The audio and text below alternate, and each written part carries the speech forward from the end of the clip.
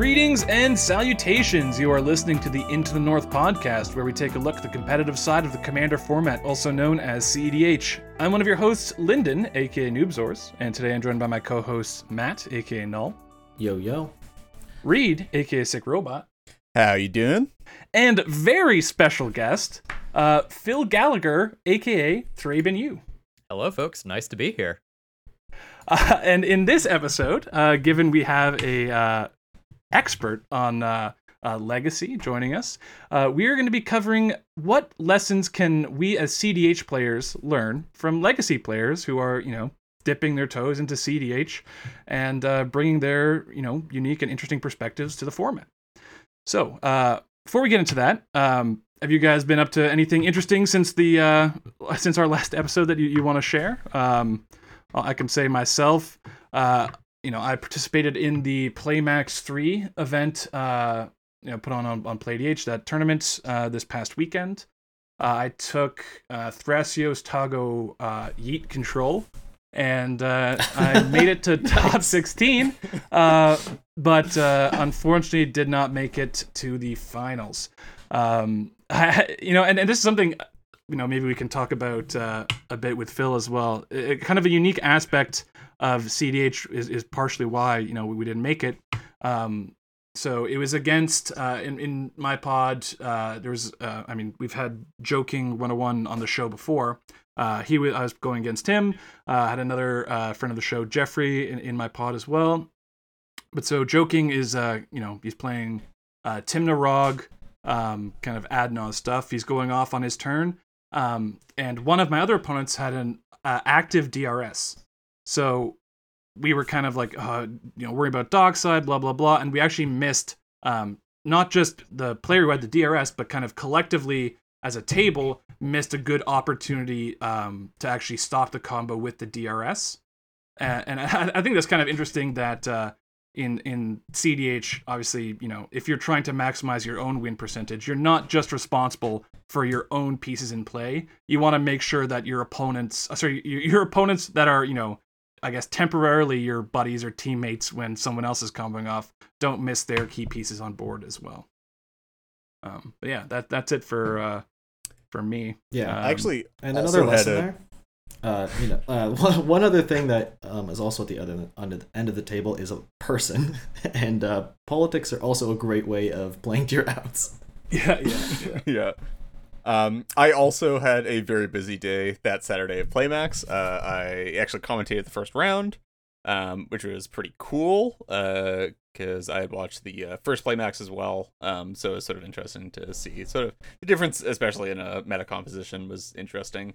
And then later that day I went on to play 2 matches of my MLC league. And I actually picked up a win in one of those, which I'm pretty sure actually locks me for at least semifinals. I'm actually, I think, first in standings over the entire MLC right now, which is pretty neat. Hell yeah, Reed, dude, doing the podcast proud. Oh yeah. So I have 2 more matches next week. Unfortunately, that is home division matches, so Morgan Spleenface will be in those pods. As well as Ian, previous winner of the MLC, as well as Squirrel Mob, also not a shabby player himself. Those ones are going to be pretty significantly harder to win IMO, but we'll still try our best, I think. Gotta buff up that scoreline a bit, huh? I need the bye to the finals. Yeah, I don't know who to root for, you or Morgan. You just root against us both. Yeah. Easy call. Matt, anything for you? Not really. And Phil, I know you've had a particularly busy July so far. Doing all kinds of CDH stuff, eh? Doing all sorts of kinds of stuff. I have 8 guest appearances across various formats and streams and audio mediums over the next week or so. So I am keeping very busy. It's very fun, but working as a full-time content creator over the summer means that sometimes you don't actually have as much free time as you might think you would. I mean, what would you do in your free time anyway? Play Magic, right? So, no, I don't know the last time I've played Magic with my free time. My free time now becomes Dungeons and Dragons instead, which is also awesome. But that would be a different podcast. Yeah. Nice. Okay, cool. So without further ado, let's jump into housekeeping. And as always, in housekeeping, we like to give a shout out to our new patrons. This week we have a new patron, Willow L, that we'd like to give a shout out to. So, big shout out to you again, Willow L. Thanks for your support. As we say in the end of the episode, as always, your support helps support. Your support helps support. Your support helps us, improve the quality of the podcast, and maybe do some exciting things that. And expanding our content that could be on the horizon. Who knows? Anyway, moving on to new developments. Reed, I'll give this one to you. Sure. So new developments this week is, as always, doing some shilling / advertising for Tier 1 Con. Of course, not just shilling and advertising, because we actually do love Tier 1 Con. Event last year was fantastic. Event coming up this year is shaping up to be pretty freaking good. There are, I think, a ton of content creators are making it out this time, so I believe there are still tickets available. It's going to be tight, but if you haven't yet signed up and you can afford to make it out, it's out in Copenhagen, which is going to be pretty awesome. You definitely should. Again, myself and Morgan are going to be over there. I'll definitely be competing. We'll see about Morgan. I think Morgan's 50-50 in terms of either doing commentary or competing, so we'll see how that one shakes out. But yeah, if you can make it out, definitely should. It's going to be a good time, I think. Yeah. Every time we bring it up, I feel a sadness in my heart that I'm unable to make it this year. Yeah. If that should serve as recommendation enough for our listeners to try and make it this event. It was so much fun last year. I cannot stress this enough. Yeah. Definitely going to be trying to make it back next year. Cool. Well, that's enough of all of this preamble. Let's get into the main topic, which is going to be lessons from Legacy with Thraben U. See, it's we got that nice little alliteration in there, and little lessons play on Thraben U. It's great. Okay, I'm patting myself on the back big time for this title. Yeah, that episode took hours. Hours to workshop that one title. It did well in trials. We threw that out there to the public and got some surveys, and we had to spend big money to kind of run this through testing groups. But just tons of focus groups. Yeah, A/B testing. Yeah. This was the title that seemed to work the best. Yeah, ABU testing. Yeah. Man, they just kept leaning into this joke instead of just cutting it and let it go, folks. It's gonna be an episode. Here we go. It's a trademark. We lean into everything way too hard. Okay, cool. So I'll kick things off. Mr. Phil Gallagher, Thraben U. Who are you? What are you known for? And what do you do in the MTG space? Well, you've covered my name, so I'll let that one go. But as far as who I am a variety Magic the Gathering content creator who posts daily YouTube content under the handle Thraben U on YouTube. I tend to emphasize interesting decks, cool interactions, rather than necessarily the most meta decks. But the approach that I take is very educational. And I am a very competitive player, all sorts of IQ top 8s, won legacy challenges, that sort of stuff. So I take bad and questionable decks and try to pilot them as optimally as I can, and try to keep it both educational and entertaining. He is also the co-host of a really, really good legacy podcast, the Eternal Glory podcast. I just wanted to shout that out because I am a avid listener. And if any of our listeners are interested in, legacy content or even just variety of content, you play all kinds of different formats. Yeah, definitely check out Phil's YouTube channel and check out the Eternal Glory podcast as well.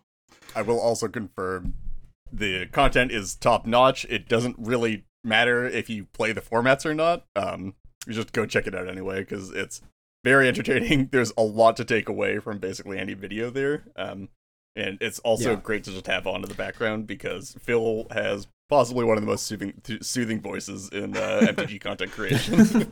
Oh yeah, I'm bedtime noises for a lot of people. Magic gameplay ASMR. Let's go. Yeah.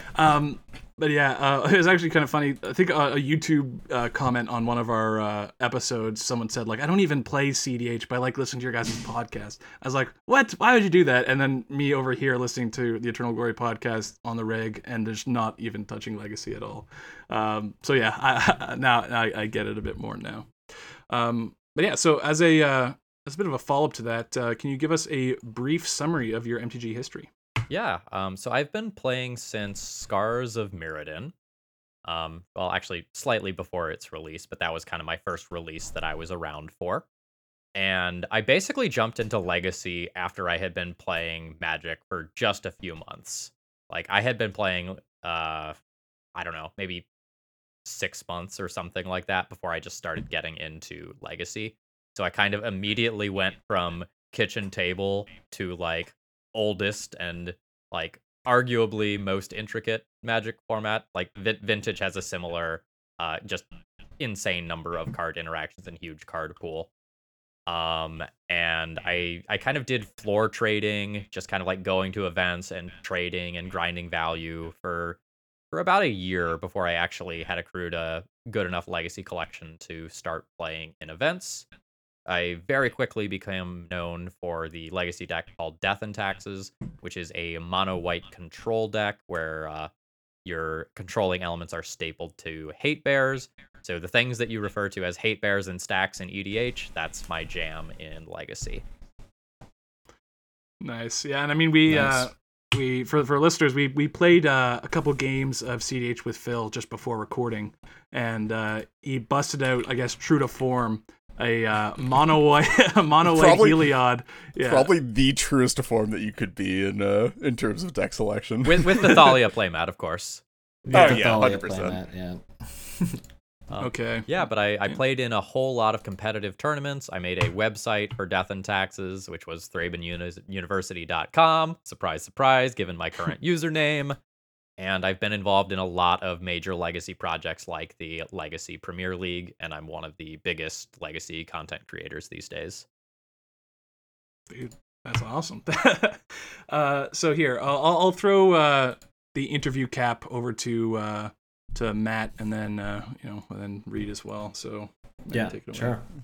Well, we are a CDH podcast, and I guess we're just kind of curious, like, how did you get to CDH? What is your journey here?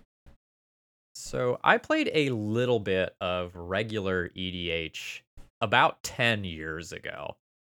And then this summer, I went full-time content creator over the summer. Normally, I'm a Latin teacher during the year, and I normally work a summer job, but things are going well enough with the content that I said, I'm not going to do that this year. I'm going to focus full-time on content creation. And because I had that time, I decided I was going to try to get in touch with other parts of the Magic community that I hadn't really interacted with. You know, a lot of people play Magic in different ways, and Commander/EDH is one of those largest ways. And I would be a fool not to try to understand and get to know some of those people, right? Especially if I have any aspirations at doing Magic stuff professionally at all.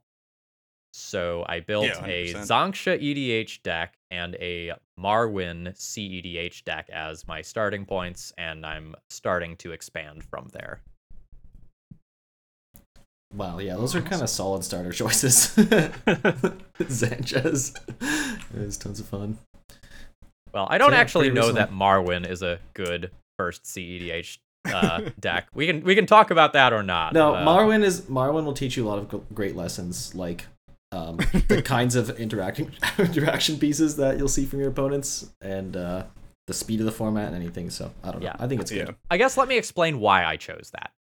Sure. Yeah, I think that would be a great insight, actually. So, as a competitive player, one of my general rules of thumb is that if I don't understand a format, the first thing that I do is play an incredibly linear deck that does not care about what my opponent is doing, so that I can start learning the cards in the format.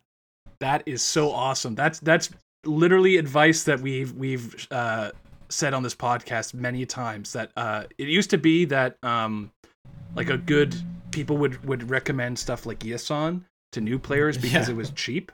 But Yisan is, not like it's got so many different branching paths you can go down because of, just being a tutor in the command zone. Then also it's, it's like reactive. So you have to know what your opponents are doing, and sometimes you have to preempt what they're about to do by getting the exact right piece. So we've said that that's a terrible suggestion for new players. But new players, I've said in the past, something like Godo, where it's a very straightforward kind of linear plan. So then you don't have to use a lot of your brain power figuring out what you have to do, and then you can kind of just sit and observe and watch what your opponents are doing. So that the fact that that's your approach is actually just super awesome. Yeah, so I spent a few hours goldfishing the deck. I had played plenty of Legacy Elves, so a lot of the lines were kind of similar to stuff that I was used to doing. The deck goldfishes pretty well. That's a trade with a lot of CDH, like just linear combo decks tend to goldfish pretty well. The issue is that as soon as your opponent's interaction starts getting involved, you just have like so many fail points in the deck, and your deck is asking for a lot of things to go right in order for you to combo off. Because you not only need Marwyn, you also need usually either 2 or usually 3 counters on Marwyn, plus at least 2 other combo pieces beyond that. Usually it's 2 pieces that give you infinite mana, and then 1 other piece that has to be your outlet. So when you actually start looking at the number of things that have to go right and the number of specific cards that you have to have in order to consistently go off, I just don't think you're anywhere in the consistency ballpark of some of the other proactive decks. So while it was a great thing to play for my first dozen CEDH games, I just don't think the deck is tournament viable. I don't think the deck is like an S tier deck. And if this is a competitive format, I don't think you should be playing anything other than some of the absolute best decks, unless you have a very, very, very good reason to. In my meta where Thassa's Oracle isn't around, this deck has huge local level implications for me, and it's going to be really strong here. But if Marwyn is not going to win me tournaments, if I ever decide to play in one, I shouldn't spend a lot of time working with it. I should move on to trying to learn something else. Fair enough. That's definitely actually sort of it's sort of I would say closely linked to one of the recommendations that I have for new players a lot of the time as well, which I'm pretty sure we've gone over this a bit on the podcast, but I'll just touch back on it again, which is I think it's really important for new players to so to get a general idea of what's in the format. It's a really good idea to play just again low color linear combo decks with not a lot of dissonancies, but also on the other side, I think it's really important as well, once people have sort of learned with those decks, is to then go to probably the highest end of the format, so 4 and 5 color staple piles, and play some of those decks as well, just so you have context for pretty much both sides of the format in terms of, so here's what just like a proactive game plan looks like, so that you can actually go pay attention to your opponents, and then here's what the actual top of the format looks like, so that you have power level context for how other decks that you're playing should stack up to what is actually at the top of the format right now. Yeah, I actually talked about that recently with one of my podcast co-hosts, Brian Koval. He calls this finding true north. Learn the basics of the format with some deck, and then play the best deck for a little while, even if you don't intend on always playing that deck, just so you understand the play patterns and cards that are in the best deck. Because a lot of times by piloting a deck, you learn things that are not obvious from the other side of the table. And it's actually even I would say that's even productive for experienced players in the format, especially if in CDH or in other formats, if you do a lot of brewing and playing with weird, wonderful decks like Phil does on his channel all the time. If you're the type of player that plays a lot of just home brews or stuff that's sort of in levels of the format that you're not consistently seeing top 8s from those decks or whatever in tournaments, or even day 2s a lot of the time, I think it's actually pretty important a lot of the time, every 6 months or so, depending, just to play a couple of matches with what you think the best deck is, just so you sort of reorient yourself and then have context again, to just keep brewing. Yeah, playing against the best deck also just like checks your own ego, because sometimes you think you have this really good idea and then you play against the best deck for a while and you go like, oh, okay, like I was getting cute. I gotta rein it in a little bit. Every deck in every competitive deck, every brew has a great plan until they get Thoughtseize Force of Will. Thoughtseized. Yeah. Well, I guess talking about the best deck, like just entering the format now, what do you think is the best deck? What stands out? I don't know for sure.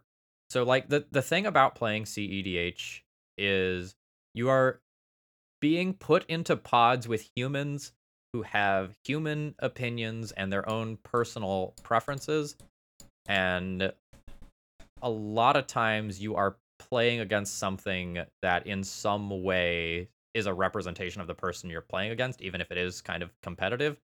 So like I have not played against like I would say like the full range of tier 1 deck list yet.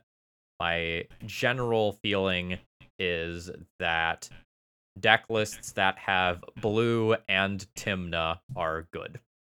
That is Can a great confirm. call. Yeah. If you could learn I- anything, that's a good lesson. I That's a good think takeaway. that's probably the fastest that I've seen somebody come to the conclusion, which I would say is probably the correct conclusion. I'm sure the rest of the podcast has similar opinions. Maybe There's no way. divergent in I some mean, ways, we but didn't definitely do that- like an episode called the Thrasios Tymna problem Yeah, years ago. just it's that might be the fastest I've seen somebody pick up on the fact that Tymna is possibly the best commander in the format. Yeah. Well, And you're I'm also, talking to someone who played against Luris Legacy for a long time. Yeah. So like I just feel that comparison right there. Yeah. Just like card advantage that is sitting in your command zone, coupled with a combo piece or other enabler in the command zone. Like it's just like very obvious to me, right? And the decks Yep. that have 2 cards sitting in the command zone, like have a 98 card like other main deck, so that like also very very very slightly reduces your variance and just gives you that +1 extra card. In constructed formats, it's like having the Yorion versus not having the Yorion, right? It's just a Yep. little advantage over other decks. And instead of having a downside, the upside is that you just get to play 4 colors instead of like 3 or whatever you'd be playing usually. Imagine the world where you get to play Luris plus something else in the companion zone, and it's actually not even a downside. Actually, they work better together. Like that's it's outrageous. Partner is maybe one of the. I mean, it's contentious, but I think people will often say that it's one of the biggest mistakes in EDH. Yeah, design-wise. I very much believe that Companion is probably the worst designed 60 card mechanic. Like, unnerfed Luris broke Vintage. Like, they had to ban a That's card in insane. Vintage, folks. Yeah. There's literally no Yeah. other banned cards in Vintage other than things like Anti and Manual Dexterity. Dude, imagine a card so good that even when they increase its cost by 3, it's still ban worthy. Like that's outrageous. It's just like even they nerfed 2 things by 3, and then they still have to ban Luris in Legacy, and then they still have to ban Zerda in Legacy, and now Yorion is potentially on the table to also Yeah. be bannable. Dude, what do you mean they increase its cost by 3? Now you can just vial it in and it's uncounterable. True. Yeah. But actually, speaking of getting into the format, I'd actually obviously the podcast is very interested in this. I have a special interest in this, because I try to do a lot of work to help new players get into the format. So I'm really interested in like what the hurdles that you encountered, like sort of trying to get into CDH a bit more, like you sort of came across, and then sort of like anything that you think might have helped from your background in terms of getting into the format. So, everything wasn't really in one place. Like that was kind of my first issue. Is I like went around and I said like, where do I go to learn about this format? And I got like so many wonderful messages from members of the CEDH community who were like very willing to send me stuff. My first question was like, why hasn't anyone compiled this in one place? And so I just like made a page on my webpage where it's like, okay, here's all the CEDH resources that people sent me. Just like, here's the podcast, here's the written stuff, here's the introductory videos, here's your gameplay channels, here's your how to play webcam games stuff. Like my first hurdle was like I was expecting to be able to read about everything in one place, and that didn't really exist. I think some people are currently working on changing that. I think there's a budding, is it CEDH guide? It's cedh.guide as a website, and it is a fantastic resource. If you're getting into the format for the first time, anybody that's listening to this, definitely go check out cedh.guide. I think this is basically exactly what you're talking about in terms of just getting everything in the same place. Yeah, so that aggregation was kind of the first thing that I kind of had to jump over. As far as other hurdles, I was pretty good via spell table so long as I could actually click on the cards and read them, but like I definitely had to have like Scryfall up on my phone as well for like the ones that were like too blurry to be captured. I will say that as a like legacy and vintage player, I probably know 85% of the cards that are being played in CEDH just at a glance, minus like some of the random lands, but like those are kind of whatever. Whereas when I play like regular EDH, it's just like I have no idea what 90% of the permanents that are in play are right now. So it's accessible if you have followed competitive formats. There's kind of a joke, Commander is Magic's kind of, I don't even know if you call it flagship, but it's certainly the biggest format in Magic. And many new players come through EDH, and it's always baffling to me. I mean, I came through EDH largely as well, but you're coming into a format where there's 4 players with 100 card singleton decks who have access to the entire history of every single card in or just about every single card ever printed in Magic. 20,000 plus cards. And because of the way that Commander is, especially if it's in casual, the amount of viable cards that you could see in a deck are like almost endless. It is a crazy crazy kind of ask to get a new player to, and just kind of like it's very sink or swim. So I mean, at least you CDH is a bit smaller of a card pool, and as you said, you're familiar with a lot of them from your legacy and vintage experience. But I did always just find that funny, the new players joining EDH, and like the fact that they even keep playing Magic after that is honestly a miracle. Yeah, I have a great anecdote here. So last night I was doing a charity stream, and I was playing my Xanxia EDH deck, and someone else in the pod owned a Xanxia EDH deck as well, and I played a Bedlam, which makes it so that no creatures can block. And she was like, oh my gosh, I need that card. I've never seen this card before. Despite the fact that it's like an absolute perfect fit for her commander deck, right? Yeah. Like the card pool is massive in casual EDH, and it's relatively small in competitive EDH. So for example, if you take any given, say, monocolored deck, you're probably going to share, I don't know, 30 to 50 cards with that other monocolored deck, just because the core of, say, the Hate Bears or the Green Ramp is just going to be so shared between those decks. Yeah.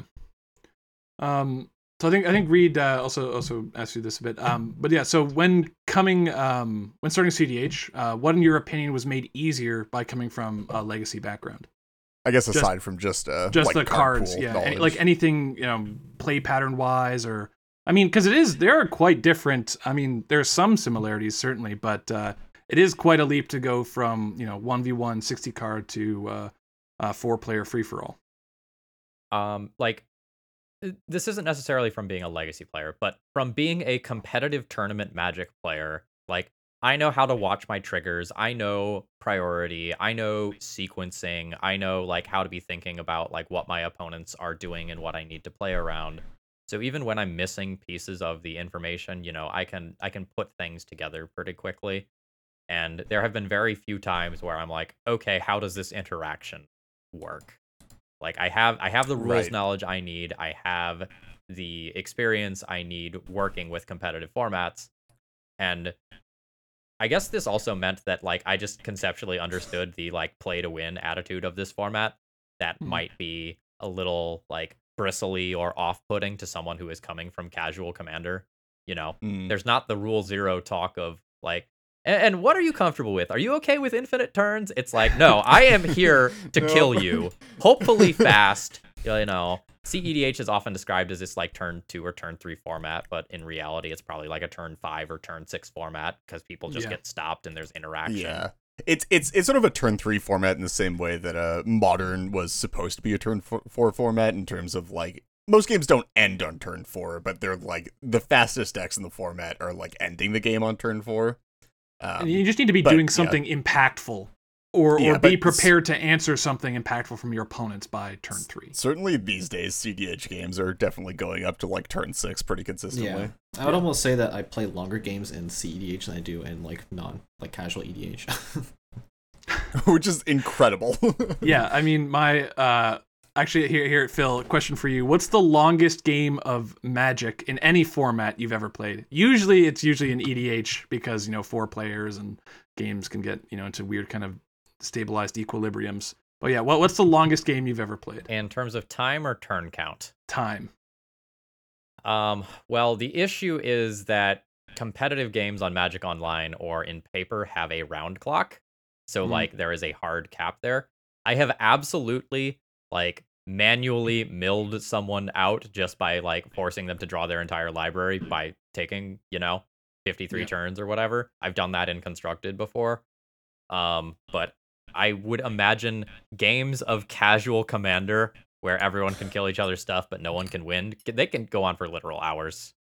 So my previous record for longest game was a mono blue CDH pod, which speaking of people being unable to like close games, like when people are playing, when I was playing Baral with just a 1/3 and then like Azami's out there 0/2 or whatever.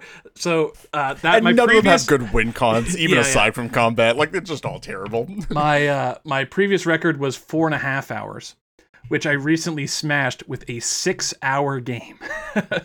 That was a marathon. So yeah, games of CDH, especially, it certainly depends on pod composition, but it don't get confused. Games of CDH can certainly go very, very, very long. Cool. Matt, I guess where we just keep going here. So I actually like this question a lot, and I do really want to know the answer to it too, which is just what surprised you to find that CDH has but Legacy doesn't, or even potentially vice versa? But yeah, vice versa as well. Okay. CEDH has free interaction spells that are not legal in Legacy. Yeah. So there have been a couple of times where I've been comboing off and I'm like, okay, people are tapped out. I don't need to play around Force of Will. And then I'll get what's the free black kill spell? If you can Deadly Rollick. Yeah. And then I'll just like get hit by a Deadly Rollick while I'm trying to combo off.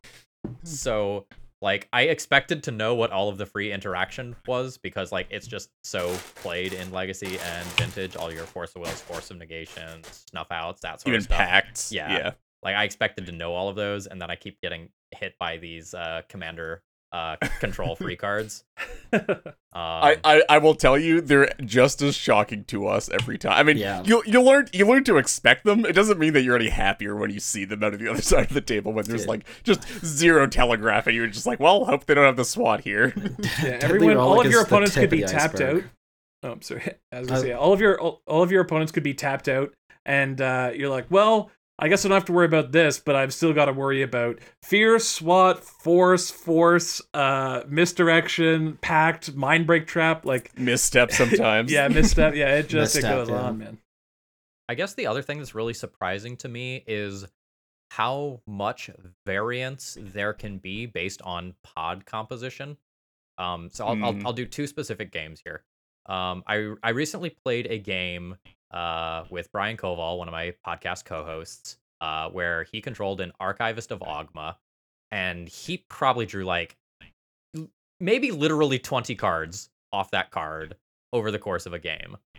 And I played one in a game that we played right before we started recording this, and I think it lived 3 turn cycles, and I drew 0 cards off of it. Yeah. So just like the cards that your opponents can play will impact how good some of your cards are, especially if you have these situational cards like say what is it, gnome Terramancer, deep gnome Terramancer, yeah, deep gnome Terramancer, Archivist of Ogma, or even like the Rhystic Study, Mystic Remora sorts of things. Yeah, even like Runic Armasaur is another good one too. That one, I've been in pods where Runic Armasaur draws like 20 absolutely and then nothing. Or I feel like Dino has never been good. I stand by this. The Dino has always been bad. No, I've seen it go absolutely ham. Dino was great in Flash times. It was fine in Flash times. I would take many value. Anyway, tangent over. I'll pass back.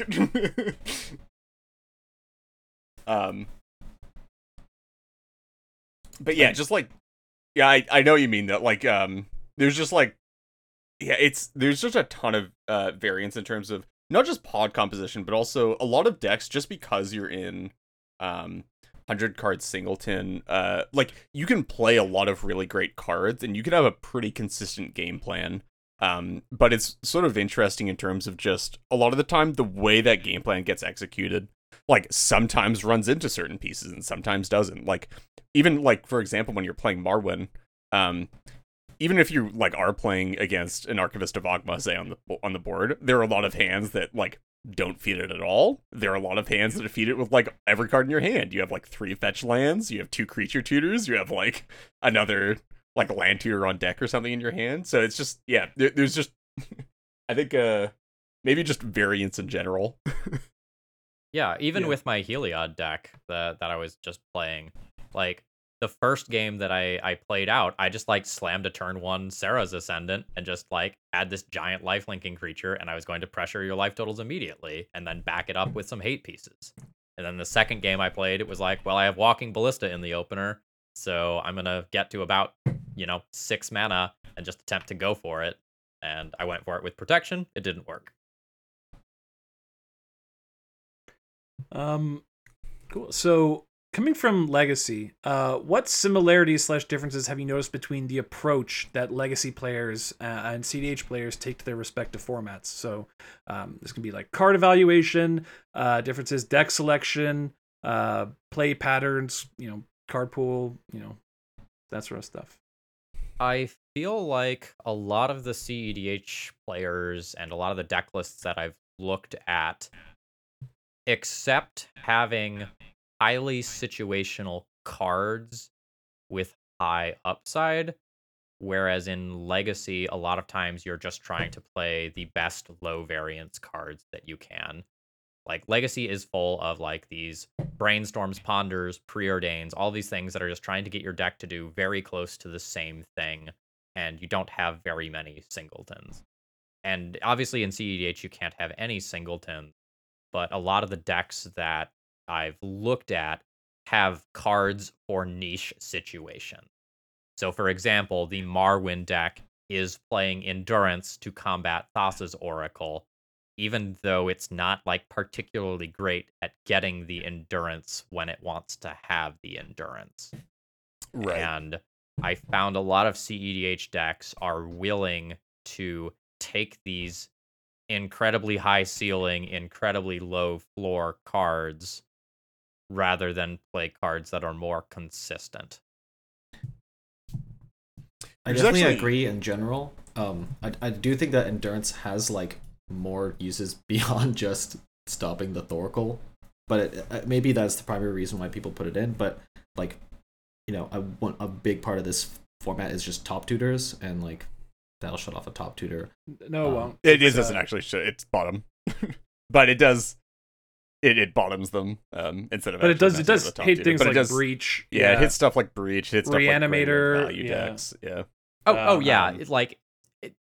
Let me it's also use a good more card for narrow loops as well. example to like really show this. Yeah. What's the colorless producing land? Is it Emergence Zone that lets you play stuff with Flash? Yep, that's the one. So like I looked at the Marwyn mana base and I'm like, hey folks, you aren't playing enough green pips in your mana producing Yep. lands. Like Yeah. this is Yeah. beyond greedy. Like you need to cut some of these. And I Yeah. got a lot of flack for saying that. And then I like busted out the hypogeometric calculator and I was like, hey, literally a third of these don't produce turn 1 green mana. Like Yep. this is a problem. And so I started cutting colorless lands from my mana base. But people would immediately come back with, yeah, but you can go off in response to a Thassa's Oracle. It's like, no, if I could have tried to go off, I already would have tried doing it because I am a proactive deck. And I just didn't like some of these niche cards. Like Mouth of Ronan is another one where it's like, yeah, that's really cool for your crop rotation package, but like, is it worth having that over just a forest or another green producing land? And I don't know that it is. Yeah, Yeah. I ran into that problem when I revisited Yisan recently. I was like, oh, okay, I was just mulliganing all the time because I'm like, you don't need that many lands to have a good Yisan opener, right? You just, like a piece of ramp and, a forest and something else. That's all you need. But I was like, man, I'm finding these hands that have, a ramp piece, but then my lands are just 2 colorless lands. I'm like, this cannot be happening, man. I like, especially when you need to be mulliganing for your ramp for Yisan. I don't also want to have to be mulliganing all the time because I'm not hitting my colors, right? I'm just going to be starting the game with 4 cards in hand every time if that's the case. Yeah, this is actually. I mean, well, I'm fully down to expand this into just the larger discussion about the just sort of like narrow cards in general, but specifically a pet peeve of mine for a long time at this point is that CDH players really don't care about their mana nearly as much as they should. There are far too many like 4-color decks out there right now. They're on like, yeah, I'll play Ancient Tomb and Emergent Zone and a Gemstone Caverns and maybe something else, and it's just like, that is you get to have one of those and it's probably going to be the Ancient Tomb. So I think part of the issue here is that a lot of people are approaching mana in this format from the perspective of, I get 1 free mulligan, I can use that to smooth out my mana base problems, instead of approaching it from like the perspective of, I get 1 free mulligan to find a hand that's more degenerate if my first hand isn't degenerate enough. Yeah. And if you are Yes, pitching your hand 1 because of mana, like, you are potentially just like throwing away a hand that otherwise could have been degenerate if it had the correct colors. Well, and there's also there's also something to be said as well for just maybe not even mindset, but there's some inherent biases in terms of playing CDH a lot of the time. I found where there's just in general more variance that can lead to you either being mana screwed or just like not having the colors on time, and like sometimes you just have to accept that even with a good mana base, you're not going to have the colors that you need. Obviously, this isn't necessarily the case in monocolor or even 2-color a lot of the time, but for the higher color decks, that's just sort of the case. And I feel like people tend to subconsciously write off like, oh, this hand's uncapable, but it's not the mana base's fault. It's just the variance of the format that's at fault here. Where I think a lot of the time that's not necessarily the case, and it's definitely either a mix of the two or even primarily the building of the mana base, or even just situational cards overall in the first place, that people are just sort of like just write off bad hands or bad experiences with cards as just inherent variance and just sort of move past that without thinking any deeper about it. Yeah, well, one thing too, kind of along the lines that Phil was saying, of people using their mulligans kind of as a, or they're using that as a bit of a crutch to fix kind of consistency issues in the mana base, or even stuff like ramp. Because I was doing a analysis. I actually did this like a couple months ago about how many, if you want to have 2 lands in your opener plus 1 card of some card type. Like, what would be, how often, based off the different numbers, how often are you going to have to mulligan? And so I did this in terms of expected hand size, right? You need a lot of lands and a lot of, let's say we're going to use ramp as an example, right? You need a lot of lands and a lot of ramp if you want to be consistently opening those and not having to mulligan too deep for them. so like to me, I think it definitely there's different approaches to mulliganing and deck construction in this respect. But personally, I much prefer to load up on lands and ramp so that I'm consistently hitting those cards in my hand, and then I can mulligan for the more broken pieces, right? Like then you can mulligan for your tutors or your Rhystic Studies and Remoras and the more broken pieces, because you've got the enough lands and ramp in your deck that you don't need to mulligan just to make your deck function. Then you can actually mulligan for as Phil was saying, like degenerate hands. Which is just sort of the core of the format, let's be honest. Run more lands, guys. Yeah, so the Marwyn deck that I was playing, for example, has 27 lands, 28 if you count the Turn Timber Symbiosis as a full land. Sure. And like that feels very, very light to me. Mm. Yeah, I think personally, so at least in Marwyn, when your commander is a dork, I can get that a bit more. But I'll be honest, like there's very few decks I go below 30 lands in, unless it's like, I mean, I went below 30 lands in Cody. Like those are kind of, but I see people putting like going down to like Cody 27 lands. Yeah, Cody can. Yeah, Cody certainly can. And it's like, but I just see people, in like a Thrasios Tymna deck that's, maybe kind of trying to go a bit mid-range as well. There'll be like 28 lands, 27 lands, and Mox Diamond in there. I'm like, are you out of your mind? That's crazy to me. I think for certain decks that support the full suite of elves and artifacts, I would go below 30. But that's basically it.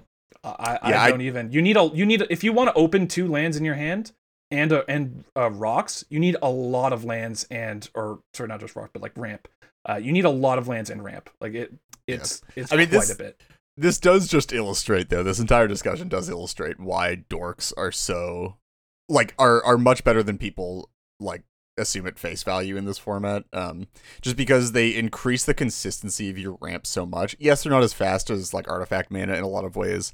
It's not as busted as like being able to like discount talismans or stuff, or like use talismans to like fix mana during storm turns or whatever. But the consistency of like being able to play that many dorks in your deck, like that many additional mana acceleration sources, is just huge in terms of the impact that it has on like being able to skimp on lands. I'm not saying you should be skipping a huge amount of lands, but just being able to like sort of reduce the number that you're playing just because you can consistently have a dork, just huge. Anyway, that's my dork shill for this episode. Thank you. I mean, one thing too, I think we were talking about EDH or CDH players, maybe getting a bit greedy on mana bases and stuff. But I'm sure this is probably something you can attest to, Phil. I think this is something kind of true broadly in Magic, where players tend to be not the best at making mana bases or figuring out the correct amount of lands to play. I think there's like a anecdote about when pros would take like top 5 or take like 5-0 deck lists to test them for like tournaments and stuff. The first thing they do is cut what they think is the worst spell and put in a land. I will tell you that, like, as someone who does donation deck lists for my channel, so I almost never just play a deck list that I want to play. I'm always playing deck lists made by other people. Pretty much always the first thing I do is look at the mana base, like, see, are there enough lands? Do the lands produce the correct colors? And at least a third of the time, I am either adding lands or removing utility lands to actually make the mana bases work. I think conceptually when people brew, they get really excited about like the cards and the combos and the interactions, and the mana base is pushed to the side. And like it's the last thing that's done, when in reality, like a good mana base is often what makes a deck successful, right? In CEDH, like literally not having the correct mana pip can just like cost you an entire turn cycle, right? Yeah. Like I can't combo off because I don't have the extra blue mana here. And like if you don't pay attention to your mana base, that sort of thing is going to happen more frequently, especially in these like 4-color like greed piles of various natures. Yeah. So I guess we've got a couple like sub points on here on the similarities and differences between CEDH and Legacy.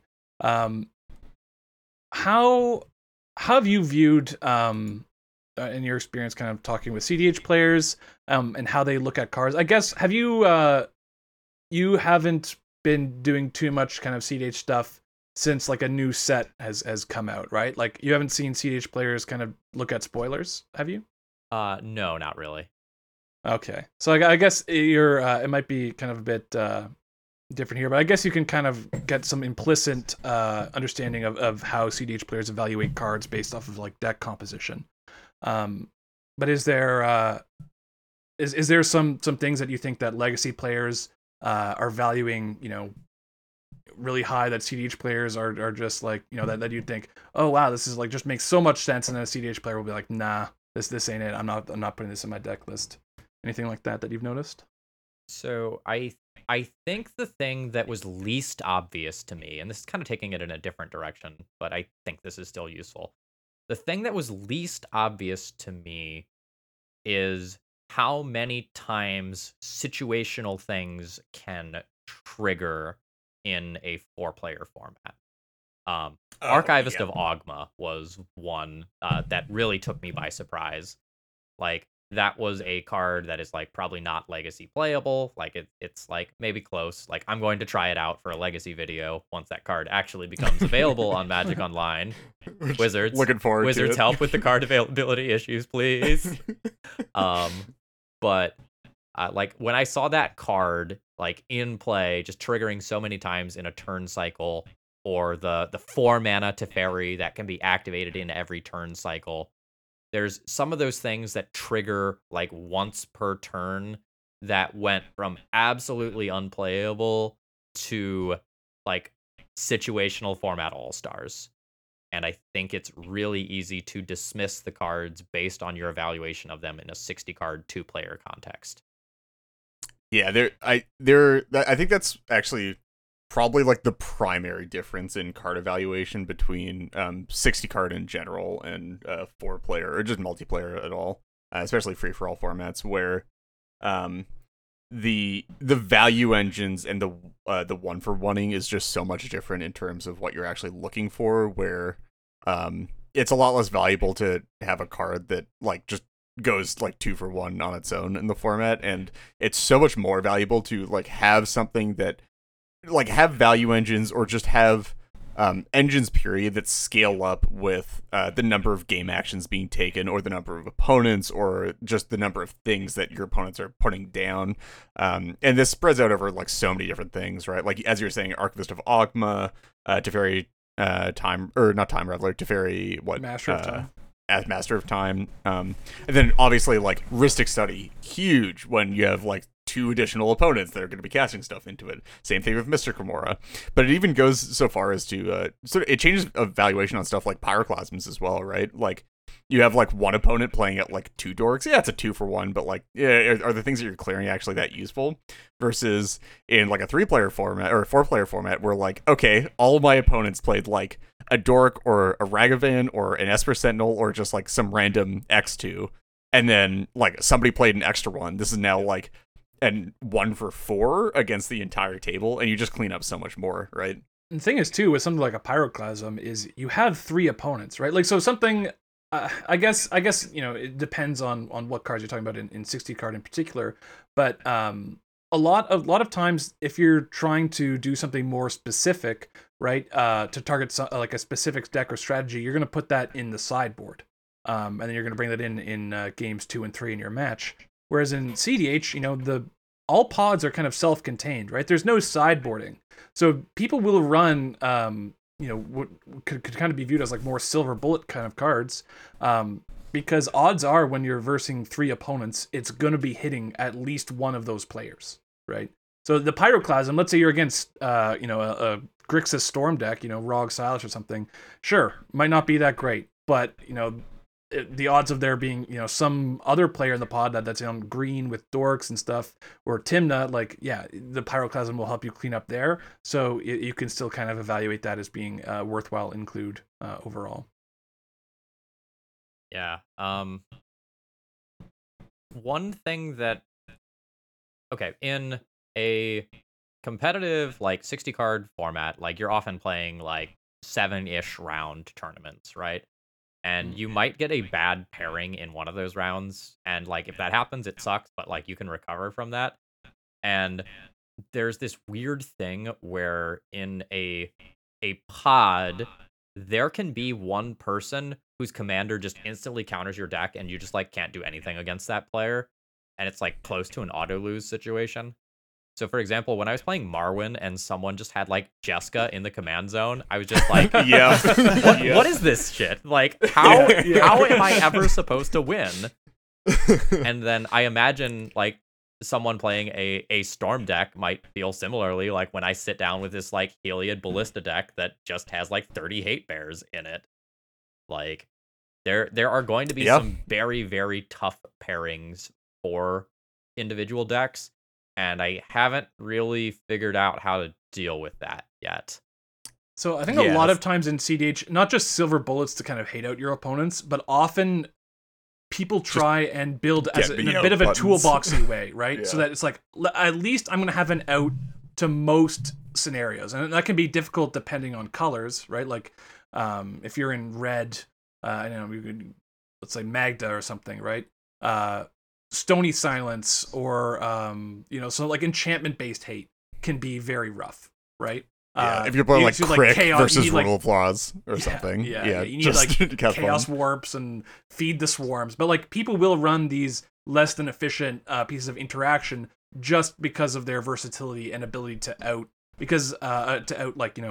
niche pieces of stacks, because there are plenty of opportunities to run into those sorts of things. So and there's also I think a lot of the time as well, it's just there might not be like a hard answer for like how do I beat the counter matchup in a given pod of like, I think a lot of the time if you're playing certain decks, especially commander centric decks run into this a lot, you just sort of have to accept the bad matchup a lot of the time, which means that really a majority of the time for tournament play, the actual answer is you just have to pick your deck based on what commanders you think you're gonna see and what you're likely to see, and just try to dodge that stuff. Or realistically, the answer that a lot of people go with, which I mean sort of sucks for the current health of the format, is you just play a 4-color, 5-color value pile and just sort of by default have game against most stuff. Yeah, that's kind of the impression I was getting as well. Yeah, but I didn't want to be quite that cynical, being so. Oh no, we're fully doomer on this podcast. We have the episode on the. I don't think it's quite that. I don't think it's quite that bad. I think there is a solid. I think there is a solid enough metagame where you can bring a deck which does kind of identify a slice that is not being hated on, and bring that deck and have just a higher chance of winning. One thing certainly. I'll also say too is that like there is something to be said about deck choice and the availability of options. If you're in 4-color pile, just card quality pile, you have things like Beseiju for artifacts, enchantments, Otawara if you want for kind of just miscellaneous anything. And then you, like trophies, Psychrift, Decay. Like you've got lots of kind of generic answers, which is great. But even decks that are lower color and don't have those options, like I was talking about with Magda, will run these pieces to try and give them outs to as many things as possible. So you can kind of incorporate that kind of mentality into lower color decks and not just play 4-color piles. And this kind of can segue to something I want to talk about which is deck selection between differences and similarities between Legacy players and CDH players. Because this is I'll share this this kind of secondhand quote, and hopefully I'm remembering this correctly. So I was listening to The Miscast, which is another CDH podcast hosted by Mikey and Drake Sasser, who's he's been playing CDH for a while, but he is I guess primarily identified as a 60 card. Point, yeah. No. He from the podcast he was saying longer, quite a bit. Oh, longer. Really? Oh, wow. Yeah, he was absolutely a legacy grinder. As well. Like, I absolutely recognize his name from the competitive scene. Like, I know him. Oh, yeah, fully. Yeah. So he was saying, and this I'm kind of interested to hear, someone who's entrenched in Legacy and kind of versus the CDH player's mindset, which is when you're going to a tournament, this is something that he said it took him a while to learn as a 60 card player, but that you should just always be taking the best deck. And don't try and be like too cute with like counter picking to that. And sometimes, it can be like the best deck for you, because you don't want to just, sign up for a tournament and then like 2 days before you're like, go on Goldfish. Okay, Delver looks like the best deck, and just jam Delver into the Legacy tournament if you've never played a game of Delver before in your life. Like that might not go, well for you exactly, but I think the kind of spirit of it is like if you've got a month out or whatever, or like you should be kind of familiar with what you think the best deck in the format is, and you're going to be doing better if you are become proficient with that deck and then take it to tournaments. Which is something that, and he was saying that I think that CDH players should kind of adopt a similar mentality, and that's the kind of mentality he's adopting in CDH. But I don't think that piece of advice necessarily translates over. And we can kind of look at tournament results in CDH, for the past couple of years, where it's not always the 4-color pile or whatever that's doing the best. I mean, we had the episode with Koibito, the winner of Marchesa, who was playing Magda, right? And sometimes in CDH, because of the 4-player free-for-all aspect, you can't win a 1v3, right? You could do that in a context with like lower power decks, right? Pre-cons, like I'll take my CDH deck 1v3 anytime. But when other decks are prepared, and they're powerful CDH decks as well, 1v3 can almost be insurmountable. So the power of, in the episode title, I believe it was like the power of the unexpected. But taking decks where you're going to be either threat assessed accurately, so same as everyone else, or maybe even being underestimated and not getting the full amount of respect that your deck should be given, is actually a serious advantage that I don't think should be discounted at all. In Legacy, we tend to refer to this as either the Brewer's advantage or the Rogue advantage. The issue is that a lot of times, like, you might be playing this thing that your opponent doesn't know how to optimally play against, and like you steal some wins because of that. But on the other side of the equation, like, doing this often means that you are playing cards that are kind of objectively worse than your opponent's cards. So if your opponent is a good enough player, or they have enough information that they can kind of figure out what's going on, you don't actually have that advantage versus the higher echelon of players. You have that advantage versus the lower echelon of players, who you might just beat anyway by just playing the best deck. So I mean, Reed, we all took tier 1 con last year, or not we all. I mean, Matt took Cats, and then Morgan Reed took the same list of Cody, and then I took a variant list of Cody. And we took that because, one, we thought that Cody was the best deck, but we also felt that people, one, weren't going to completely understand it, and wouldn't give it the proper amount of respect it deserves. So I think, Reed obviously won the tournament, so, there's some kind of lending credence to our kind of thinking there. But I mean, since then, I don't know how many tournaments have you thought where you're like, I want to take Cody, even though it hasn't necessarily decreased in power level, it still has all of its strengths. And I think the answer, I certainly wouldn't be taking Cody to tournaments too soon still, because people know what that deck is about, and they will, 1v3 you. That just seems, how unfortunately, do you get out from that? The meta is sort of, at this point, in my opinion, I don't want to bring us too far off track from interview and actually on topic discussions, but I think in terms of tournament meta right now, the idea is really to be just you play a deck that people like subconsciously don't respect, but still has like a very strong strategy. It still has, well, not even strong strategy, but just a consistent access to its main game plan. And you just have to make sure that the main game plan is strong enough. Obviously, Magda has like very hyper consistent access to its main game plan, right? Your commander is the tutor for the thing. You just need time. And it plays at instant some speed, and it dwarfs, plays right? stacks. Like, it's not like it's doing things that aren't powerful. Like, Yeah, it so can be the quite idea- powerful. So The idea is just to be, if you're playing, like, you're either playing a deck that people don't really, or that you think that people won't really have full respect for, but will still be able to do his thing consistently, and typically that means doing it consistently early. This was the Cody thing. Just Cody attempts to just jam turn 2s and turn 3. I don't know how much you've looked at the format, Phil. Cody is just 5-color, like, turbo ad nos pile that just tries to end the game on turn 2 or turn 3 with protection consistently.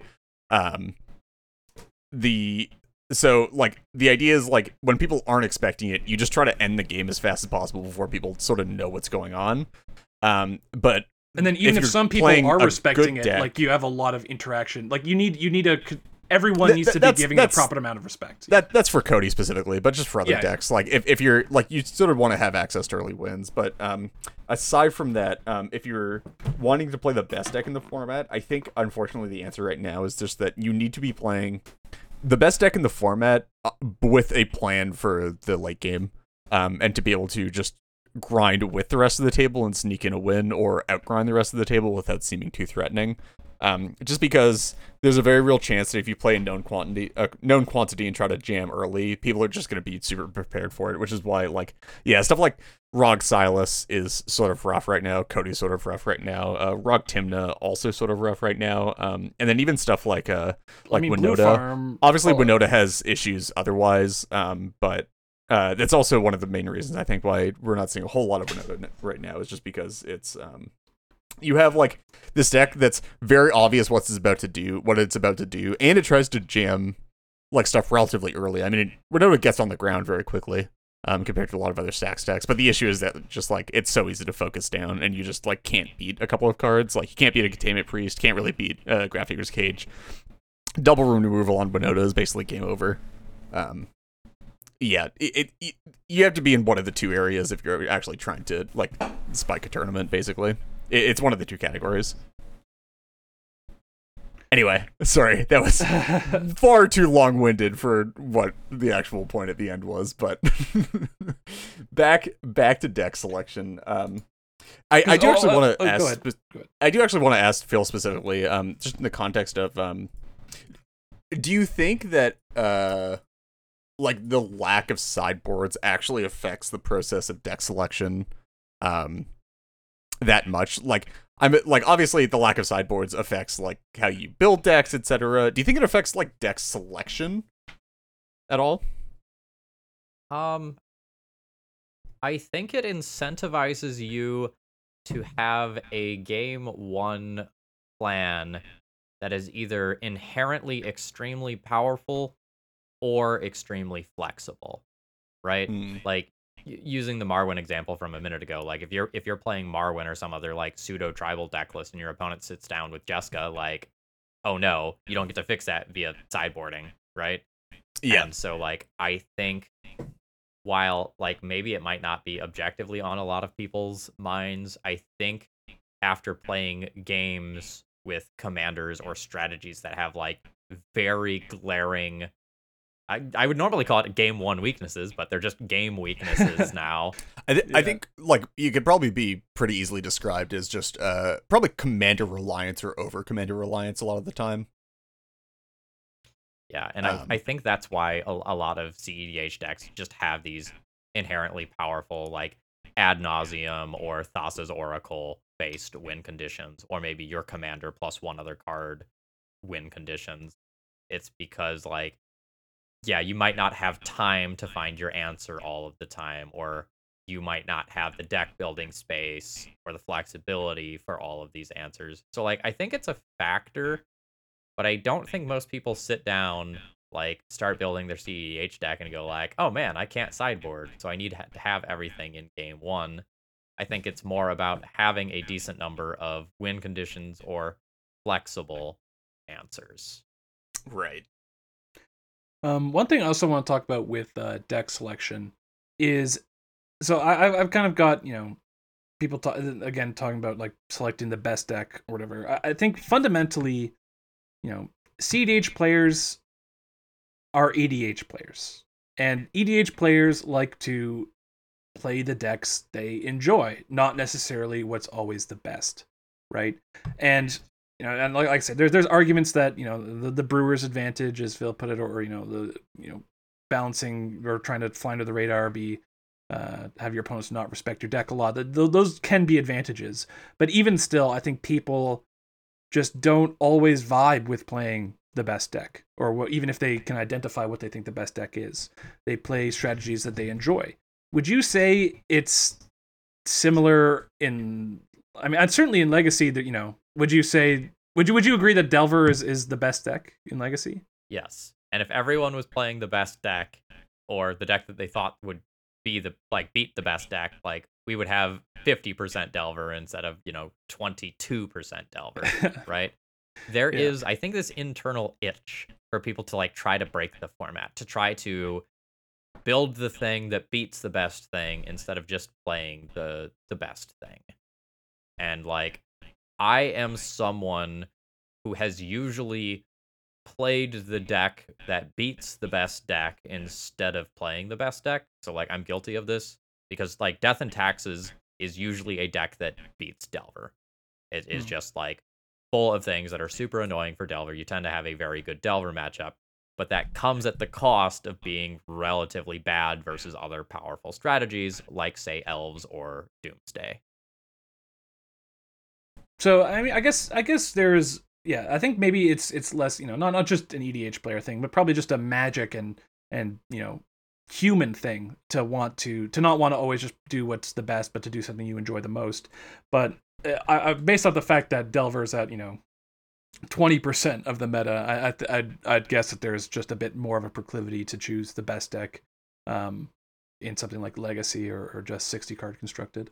Another big difference between Legacy and CEDH here is the CEDH community is 100% pro proxy all the time, whereas the Legacy community is kind of split on it because many of the tournaments are officially sanctioned events where proxies are not allowed.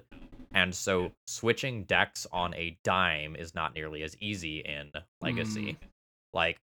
To play CEDH, I bought a nice printer and I printed decks. I bought Dragon Shields and that was that. I'm so happy to hear that.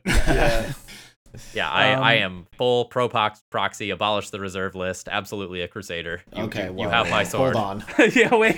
Those are two different arguments. I'm fully behind him. Let's get it on. Of course you are.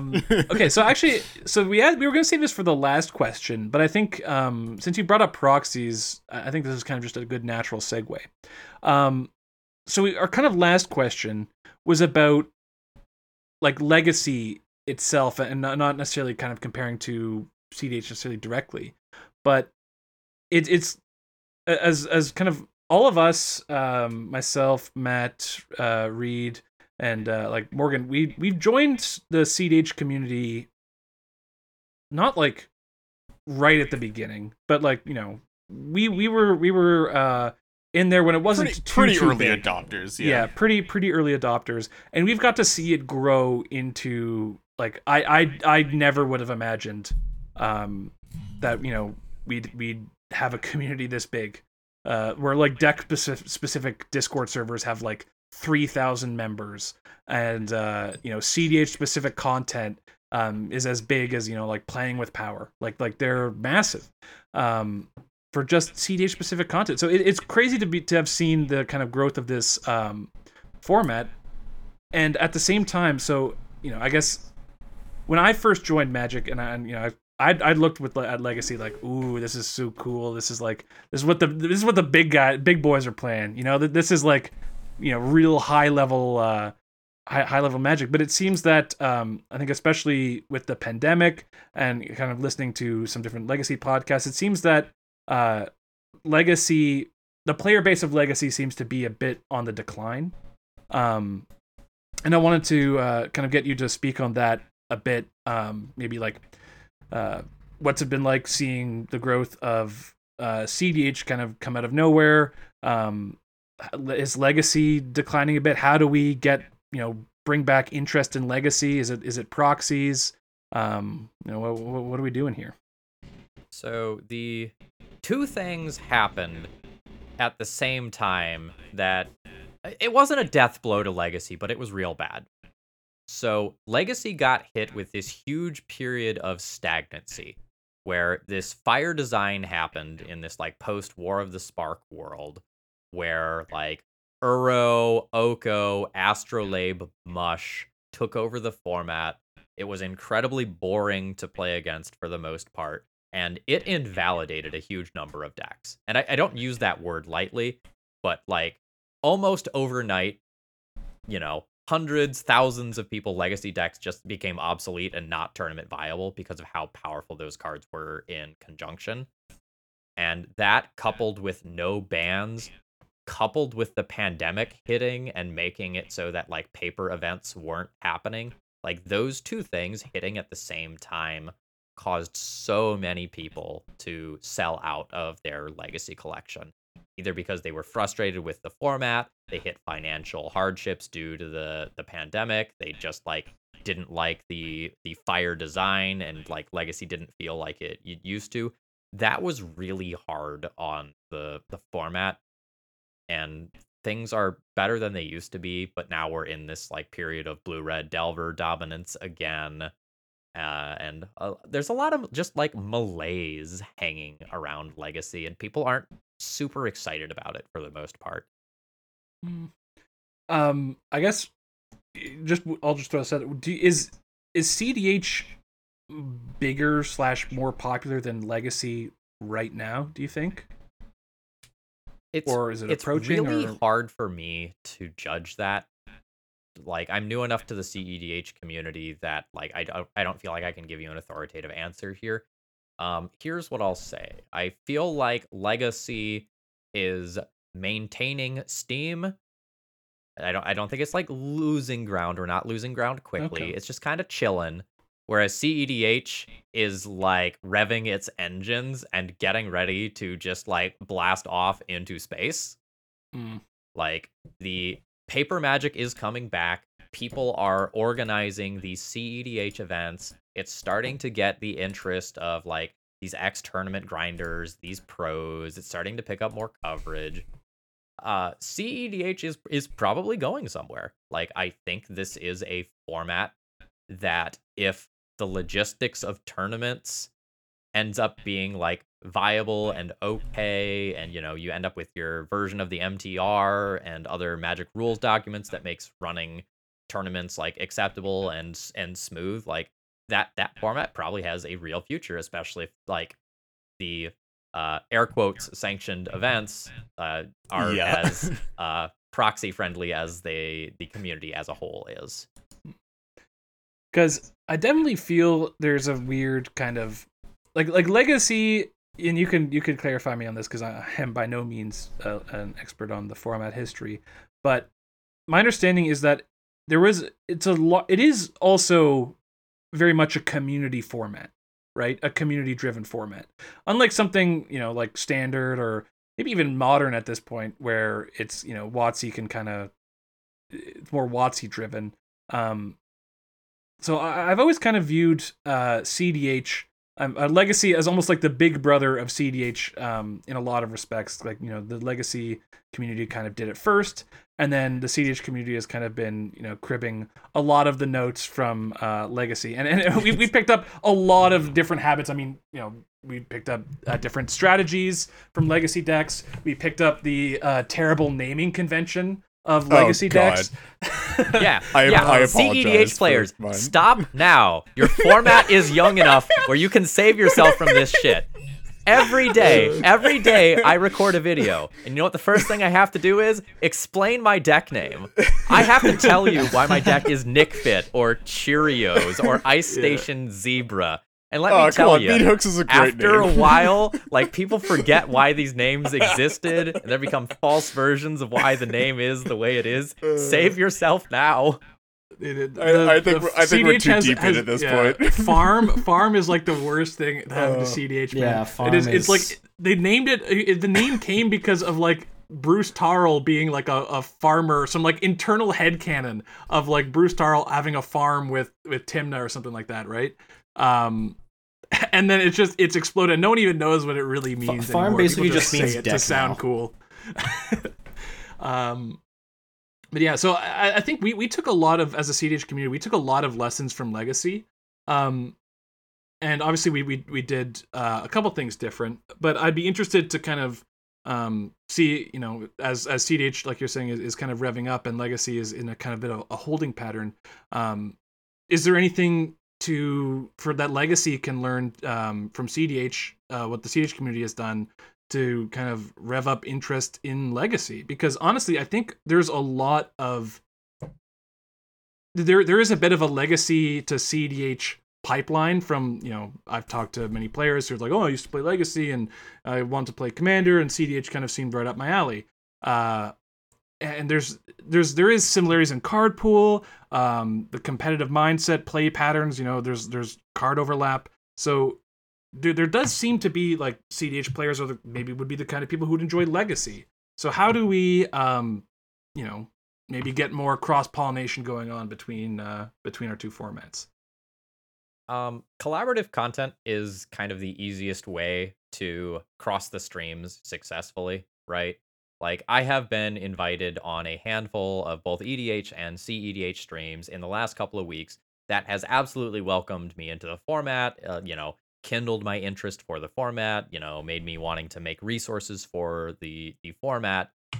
Reaching out to people and actively trying to incorporate them into your community is the way that you grow your community. A lot of people who play Legacy are the same people who have been playing Legacy forever, and their collections are massive. And how do they get people into the community? For them, it's often like lending decks so new people can try out the format and see if they like it. On the CEDH side, where everything is proxied, it's not lending the decks, it's lending your time, it's lending your platform. Reach out to these people who you might be interested. Say, hey, we have an open spot for this pod on X day. Do you want to put together a deck and try this out with us? I think the excitement and the energy that people have for CEDH can be contagious if you actively branch out and reach out to new people. I think what you're saying with CDH players welcoming kind of Legacy players in, trying to get you guys interested in our format. Yeah, maybe we need to do a bit of the opposite direction as well. Maybe put on like a Legacy CDH player invitational or something like that, right? Where we're getting a bunch of like people who've never really done stuff in Legacy before, who are used to CDH, and kind of drum up some interest that way. There's all kinds of different things that that we could go on, but I love listening to Legacy content and watching Legacy content, and maybe I'm part of the problem because I haven't made the jump to actually playing too much Legacy, but I definitely want to see that community prosper as well. I'll give a example of this. Rebel reached out to me today saying, hey, how would you feel about swapping an hour of each other's time? Like, I'll ask you questions about competitive play and 60 card formats, and you ask me questions about CEDH stuff. And like, we haven't set a time to do that yet, but like, that's something we're going to do, and that is going to help both of us immensely.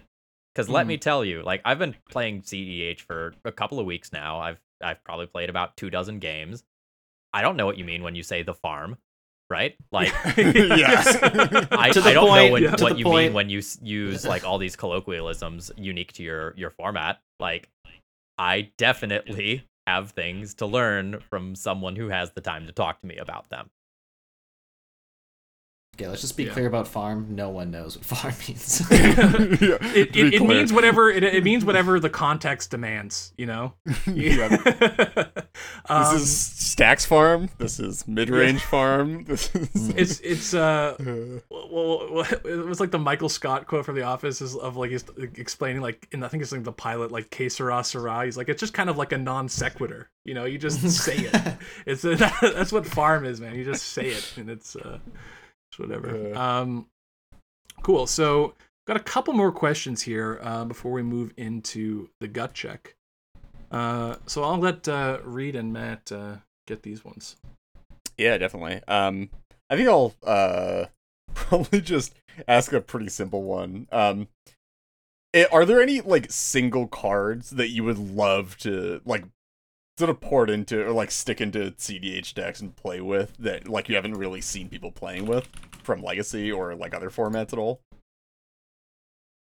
I don't think I have seen enough of the deck pool to accurately answer that question, because I'm sure I could say a card here and then someone would be like, well, no, that's in the Sticky Fingers deck, actually.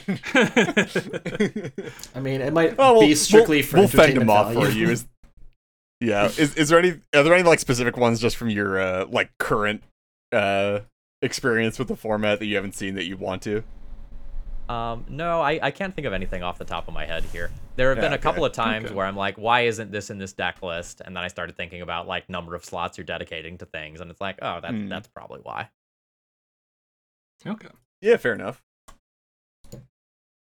Matt? Yeah, and I guess to that similar vein, if you could port over, a particular legacy deck or strategy that you haven't seen in CEDH, you were playing Mono White Heliod today, but what would it be? So I've talked a little bit about this with other people. The issue with a lot of legacy decks is they are built to kill one person. One of the most iconic legacy combo decks is Painter Servant plus Grindstone, which is an infinite mill combo.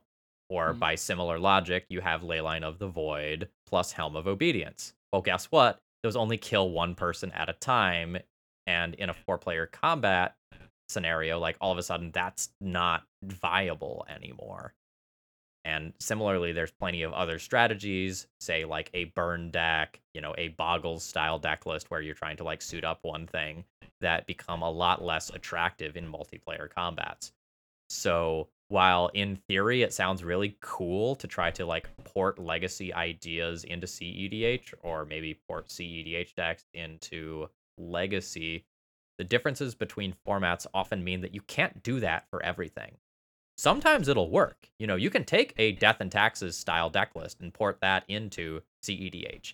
You can take an Elves style deck list and port that into CEDH, but it doesn't work all of the time. I actually think you would have more success porting CEDH combos into Legacy, because the cards that you are playing are still objectively very powerful.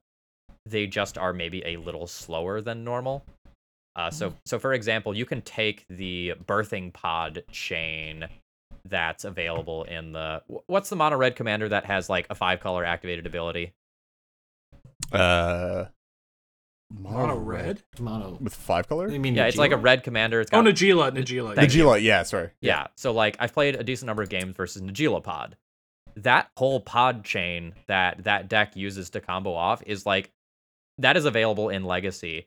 And if you can activate your Birthing Pod and it always wins you the game, that is a viable fringe strategy that like you can probably play in a league and get a 3-2 with, right? Like that is the sort of thing that I could make a video with and it would be entertaining. I think you can create low power level legacy decks that can do okay from CEDH decks, and like you can do that for funsies, and then maybe every once in a while you will actually create something that's good. But just as a reminder, most brews fail, and that's okay. Yep. Yeah. Oh, I do think, 100%. CDH players have a bit of an obsession with Legacy. It's Legacy. It's not vintage. It's not modern. It's specifically with Legacy and porting over, like, maybe not porting over directly, but making decks that are kind of like similar or analogous to Legacy decks. So an example would be with Delver, right? It's like, how the hell would you port over Delver to CDH? Well, what people will sometimes refer to as their Delver deck or Delver style deck is like Jeska Ishai, where the idea is that you're going to slam Ishai, which whenever an opponent casts a spell, it puts a +1/+1 counter on it. And you're just going to try and play, and has flying, and you're just going to try and play hard, like control people, don't let them win the game, and then you're just going to chip in at their life totals with this giant flying commander That gets triple strike from Jessica sometimes. Yeah, and then there's like elf ball style decks for elves. There's like doomsday decks, thoracle Oh, decks. I mean, all the like, there's classic all so the many classic decks get ported CDH over. combos basically are all directly derived from either current like legacy decks or old legacy decks, where it's like, yeah, Hermit Druid. Basically, the entire strategy is based off of like old Hermit Druid decks from Extended, and like, yeah, Food Chain, basically an exact rip of Legacy Food Chain for the most part from that strategy, or like Doomsday, or just like any of these other combos. Maybe the one that I think is like paint. I think there are some decks that run Painter Grindstone, but they're like there's not many. A lot of them actually use it old to mill decks, though. themselves instead of milling opponents, because you can actually target yourself with the grindstones. So you can see stuff like Duretti and Mono Red will actually sometimes play Painter Grindstone, so they can mill themselves out and then weld with Duretti to get something back from the bin. I feel like the least maybe one that's has some viability that just isn't been poured over at all. I mean, it's hard to definitely find space for it, certainly, but like a Lurin combo or something like that. Yeah, There's one Allurin is that- sort of like it's like the holy grail combo piece for CDH, because like nobody has actually really been able to make it work as a standalone. Obviously Hullen can play it. Just like Bant. Yeah. Like Bant Allurin with the outlet in the command zone, as long as you have a self bounce creature. But like I don't think anybody has ever successfully put together a 4 or 5 color Allurin deck. So It's I think like I can the- explain why that is. I have a lot of Yeah, experience. please with do. this deck. Yep. Please explain to our viewers why you should never play Allurin in CDH, because we've been trying to get, or I've been trying to get this point across at least for like 4 years at this point to people. Okay, let's use a more simplistic example here. Let's use show and tell, where you and your opponent both get to put a thing into play, right? You put in your big bad Emrakul, and most of the time, your opponent is going to put in something less cool than Emrakul, and accordingly, you get to win the game. By rule of cool, of course. You Yes. just put in the cooler thing. Put in the cooler thing to win the game. However, when you move this to a multiplayer format and you cast your show and tell like card, now it's not you versus one person. Now it's you versus 3 other people. And with Allurin specifically, like, can you imagine the number of cards that your opponents can cast for free if they have like a close to full drip? I don't have to imagine. I've witnessed it. Yeah. Like, there's so many like opposition agent style Yep. cards in the format, especially if Yep. someone is playing like a mono white deck. Like, trying to combo off with an Allurin like often works in Legacy because it's a 2-card combo, and you're expecting that your opponent isn't going to have very many interactive creatures. But a lot of lower curve interactive creatures are played in this format, even in decks that aren't necessarily all about hate bears, right? Because like Yep. powerful cards like Containment Priest can kind of like screw over one or sometimes multiple of your opponents. Yeah. Yep. Makes a lot of sense. There's also the secondary issue with Allurin and CDH as well, which is the fact that it's sort of like a density-based combo deck in terms of like, you have your 4 Allurins, but a lot of the time in 60-card Allurin, the rest of the deck is all sort of stuff that either like digs toward additional combo pieces, or is like sort of protection, or is just like value. Like you're playing like probably a playset of, I haven't looked in the Allurin list recently, don't yell at me, Legacy players. I'm assuming you're on like a playset of like Icefang Coatls, a playset of like Baleful Strixes, you're on some Recruiters, like you're on a lot of stuff that like finds other stuff or like keeps the gas going. CDH, you get like 1 Baleful Strix, 1 Icefang Coatl, 2 Recruiters, and then you have to fill the other 94 cards of your deck out. Yeah. Yeah, I mean, decks that are trying to force a card are typically pairing that up with some commander synergy, right? Yeah, exactly. So once we get our commander that somehow works with Lurin, I'm happy. Well, I mean, which we do have. Like, let's be clear, Hullen does do a lot of stuff with that card, but it isn't Bant, unfortunately enough. It doesn't fix the problem. Yeah. Okay.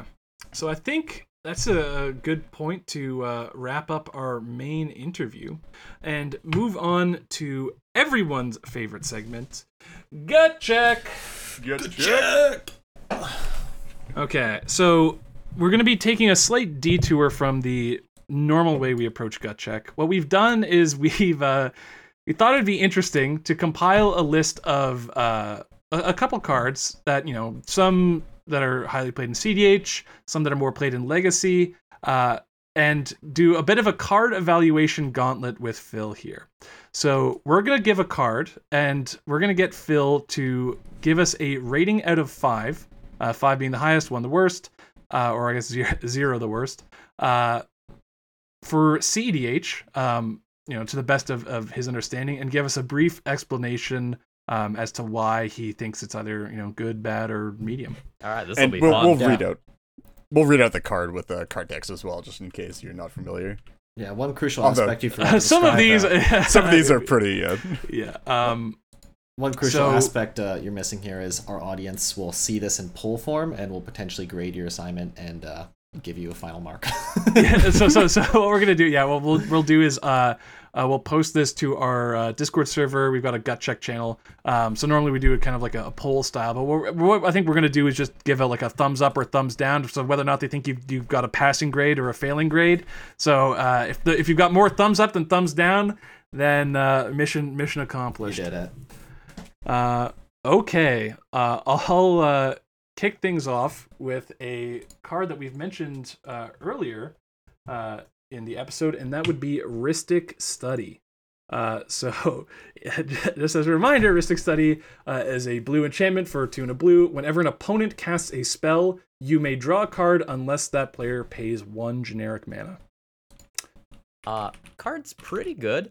It is not a card that literally wins the game. It is not like an ad nauseum in that regard, but this represents an absolutely absurd amount of advantage. I'd probably rate this one at like a 4.5. Nice. Yeah. And this is again, I'll throw back mention to Drake Sasser. I think he was saying on the miscast about how when he first came to EDH, he was like, Rhystic, why is this card good? And I think that sometimes 60 card players have a bit of this, you could see why, right? You look at Rhystic Study, you're like, well, I mean, it's a 3 mana asymmetrical sphere resistance until they don't want it to be anymore, right? It's always going to be whichever is the worst of those two for you. So sees basically no 60 card play, but sees play at every level of Commander, and in Commander it is an all-star. So yeah, kind of interesting on that one. You gave me a layup for the first one. Thank you. Yeah. yeah. That was an easy one. So borrowing cards from other formats a little bit here. Preordain. I feel like I don't have to read this one out, but for the audience, I guess I will. 1 blue sorcery, scry 2, then draw a card. And we can also lump in like Ponder, Brainstorm, just kind of like those. I think the good legacy cantrips in general. I think you probably separate Brainstorm from those. Yeah. Sure. Maybe Ponder, but yeah, you could give all of those separate ratings if you want, but I think it's do want best to to hear just keep it to the one. Your take on cantrips. Sure. They feel maybe more like 3s or 3.5s. Like they are absolutely playable, but you have access to a lot of tutors that are banned in Legacy. And I like when you can play a tutor to find your 2-card combo rather than digging for it with a cantrip, that feels preferable to me. Like cantrips absolutely feel playable to me, but I don't see a lot of people spending time casting normal cantrips, especially when they can just like outright draw cards like via like Tymna or Rhystic Studies or stuff like that. So like card's fine, like good power level card, like is going to make it into decks, but I am a lot less excited about these. With the exception of Brainstorm. Brainstorm's still stupid. So I think it was actually your co-host Brian Cook who I was listening to an episode where he was guesting on, and he was saying that he's moved off of cantrips in his ROG Silas deck, which is something that I've been very anti-cantrip in CDH for a while. I mean, not just generically. I mean, it depends on the deck, but unless there's like an obvious synergy, I tend not to be a fan of them. So it was interesting to see a player who obviously knows the strength of cantrips decide to move off of them in CEDH as well.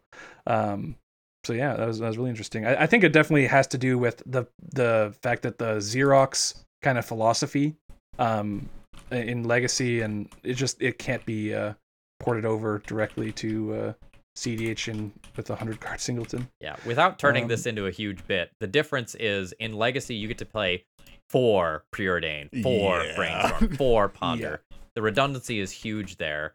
And if you're like pondering, looking at 3 cards of your, 90 cards remaining in your library, looking for one thing, like you are not getting nearly as far. So like I think Does this have a much higher density of shuffle effects too. Yeah. So like in 60 card, yeah. I think this makes it in some decks, but this isn't winning me games. Okay. Great. What do we got up next? Next up, we got a I would call this one a multi-format all-star until it wasn't. So next up we have Treasure Cruise. Again, for the audience, I don't know who doesn't know these cards. It seems weird to talk about these cards. So it costs 7 and a blue to cast. It's a sorcery and it reads draw 3 cards. It has Delve. It also has. It does have Delve. Sorry, it has Delve. It would not be good if it didn't have It Delve. would not be good if it was 8 mana draw 3 at sorcery speed. So this feels pretty close to unplayable to me. Let's call this like a 1.5. Like Treasure Cruise is an absurd card. This like absolutely got banned in Legacy. But I feel like a difference here is that in Legacy, like you can afford to like pay 3 mana for your Treasure Cruise when you need to do that. And that like doing something like that in CEDH like sounds so much more scary if you're a blue deck. You're not holding up your Flusterstorms or whatever other piece of interaction you want to be holding up. And I think you run into 2 other problems here with Treasure Cruise.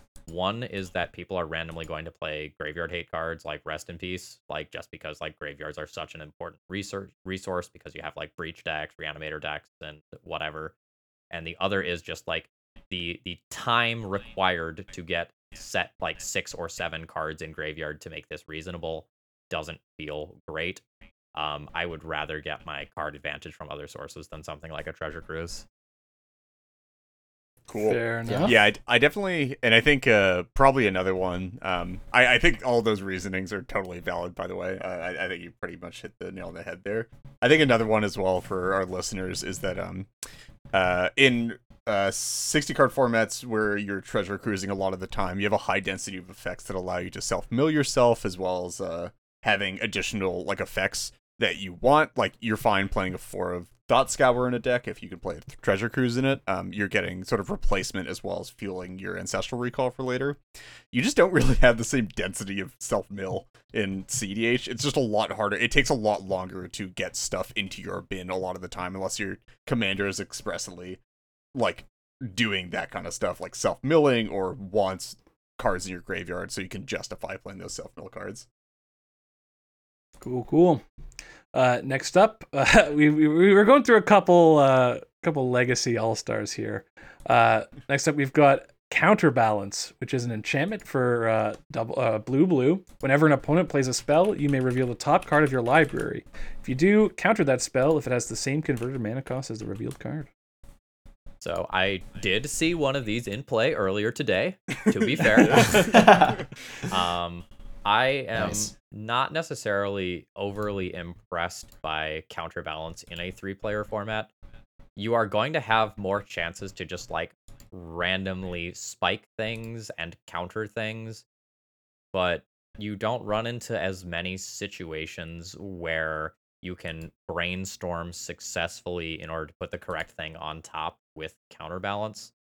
I think if you have something in your deck, like a commander that synergizes with this, it seems okay. But I'm not excited to be running this card. I'd probably call it like a 2. Okay. Yeah, so one thing, unlike in 60 card decks that run Counterbalance, and I mean it's seen play in it's most notorious for, or infamous, I guess, from Legacy with Miracles. Yeah. But it's also seen play in Modern with cards like Mishra's Bauble and Mystic Sanctuary. So they're very focused, especially with Brainstorm. top, just manipulating the top card of your deck to basically, be able to counter anything. The way it's played in CDH, I mean, there are decks that run counterbalance top, but top is not quite as good in CDH as it is in something like Legacy. And when decks are running counterbalance, often they're relying on the ability to kind of reset the top of their library, or rely on kind of the blind flip factor. So when a lot of decks in CDH are extremely low mana curve, with probably 40% of spells being 1 or 2 drops. So when you have a counterbalance in play, and your opponent is, let's say, has a Thassa's Oracle and Demonic Consultation in hand, and there's a counterbalance and it's not been flipped on something like a Mana Dork, right? Because you don't want to flip on something and reveal the top just to maybe get a snag a dork. You want to kind of maintain that mystery, and so it's really difficult to kind of just willingly jam your Thoracle Consult into a counterbalance when there's a 40% chance they're going to be able to flip on one of your 2 combo pieces, and their counter spells in hand are not going to be able to do anything about it.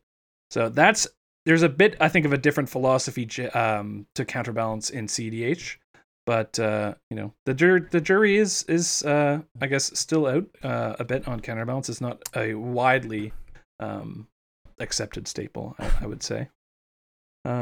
Cool. Yeah. Next up. Sure. Next up, we've got Wheel of Fortune. So 2 and a red sorcery. Each player discards their hand and then draws 7 cards. So wheels to me feel like 5s in certain decks and 0s in other decks. So amen. if you are the defense grid deck and you have put your shields off and you are storming off or comboing off or whatever, the Wheel of Fortune is great for you in that style of deck. But in absolutely no world do I want to be playing Fair Magic where I feed 7 new cards to a bunch of degenerates who have sat down for games of CEDH. I do not want to be playing Wheel of Fortune because I am a red deck. I want to be playing Wheel of Fortune because I feel like I am doing the most unfair stuff at the table, or I am doing this while having protection. Kind of sounds like we're leading the towards the 0/5 score. I like that. I like that. Yeah. So we've got 2 more. I like the full split there. Yeah. Yeah. So for our next one, we got a bit of a weirder one. Got ourselves Strip Mine. We thought about putting on Wasteland, and we're like, no, let's put on Strip Mine. Yeah. Put on the much cooler version. Well, depending on what side of the table you're on. So Strip Mine is just a land that taps for colorless and can also tap and sacrifice itself to destroy target land. Maybe a 1.5. I love Strip Mines and Wastelands and Ghost Quarters and all the cards of this style.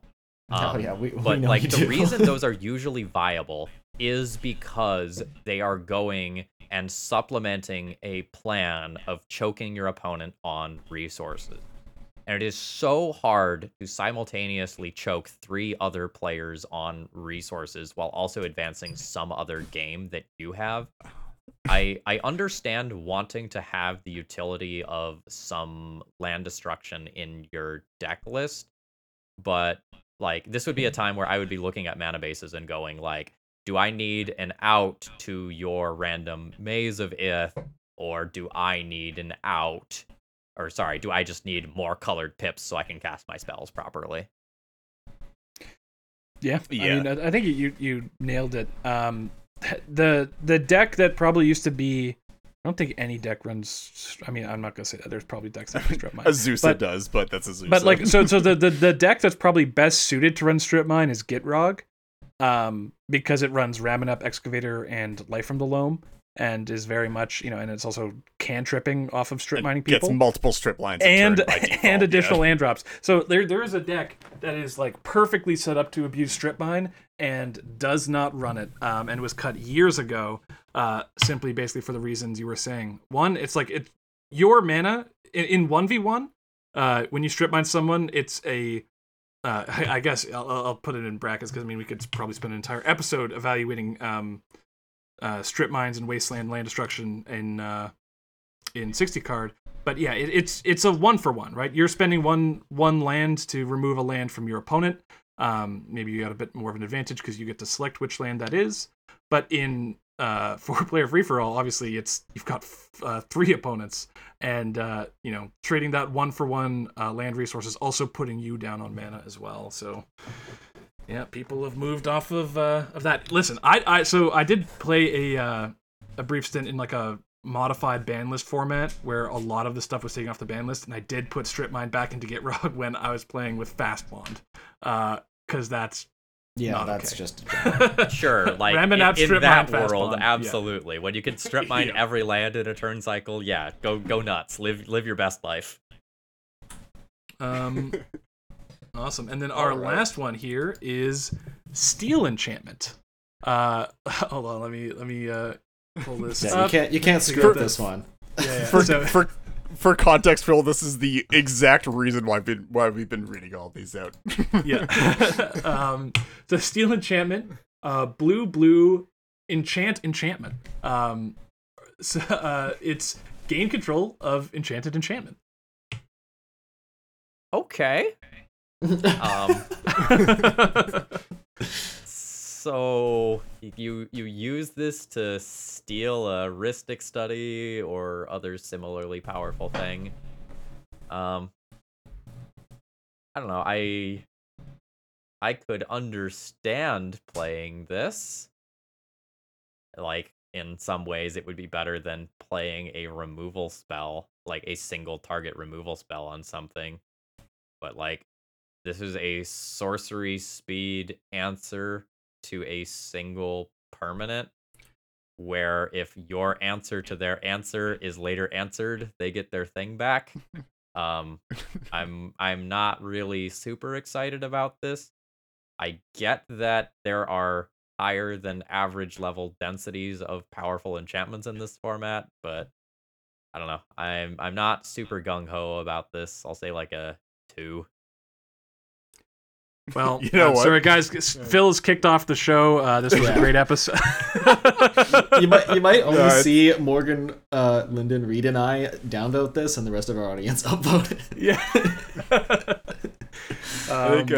I think too, you've actually been very generous for what is effectively a pet card for our local meta. I don't even think it's that pet card for local meta, man. I'm a big stan of this card. It's totally our local meta, it's insane. But I do think there are some decks that where if you're a control deck and you can't beat Remoras and Rhystic Studies, that basically stick around forever in the mid or late game.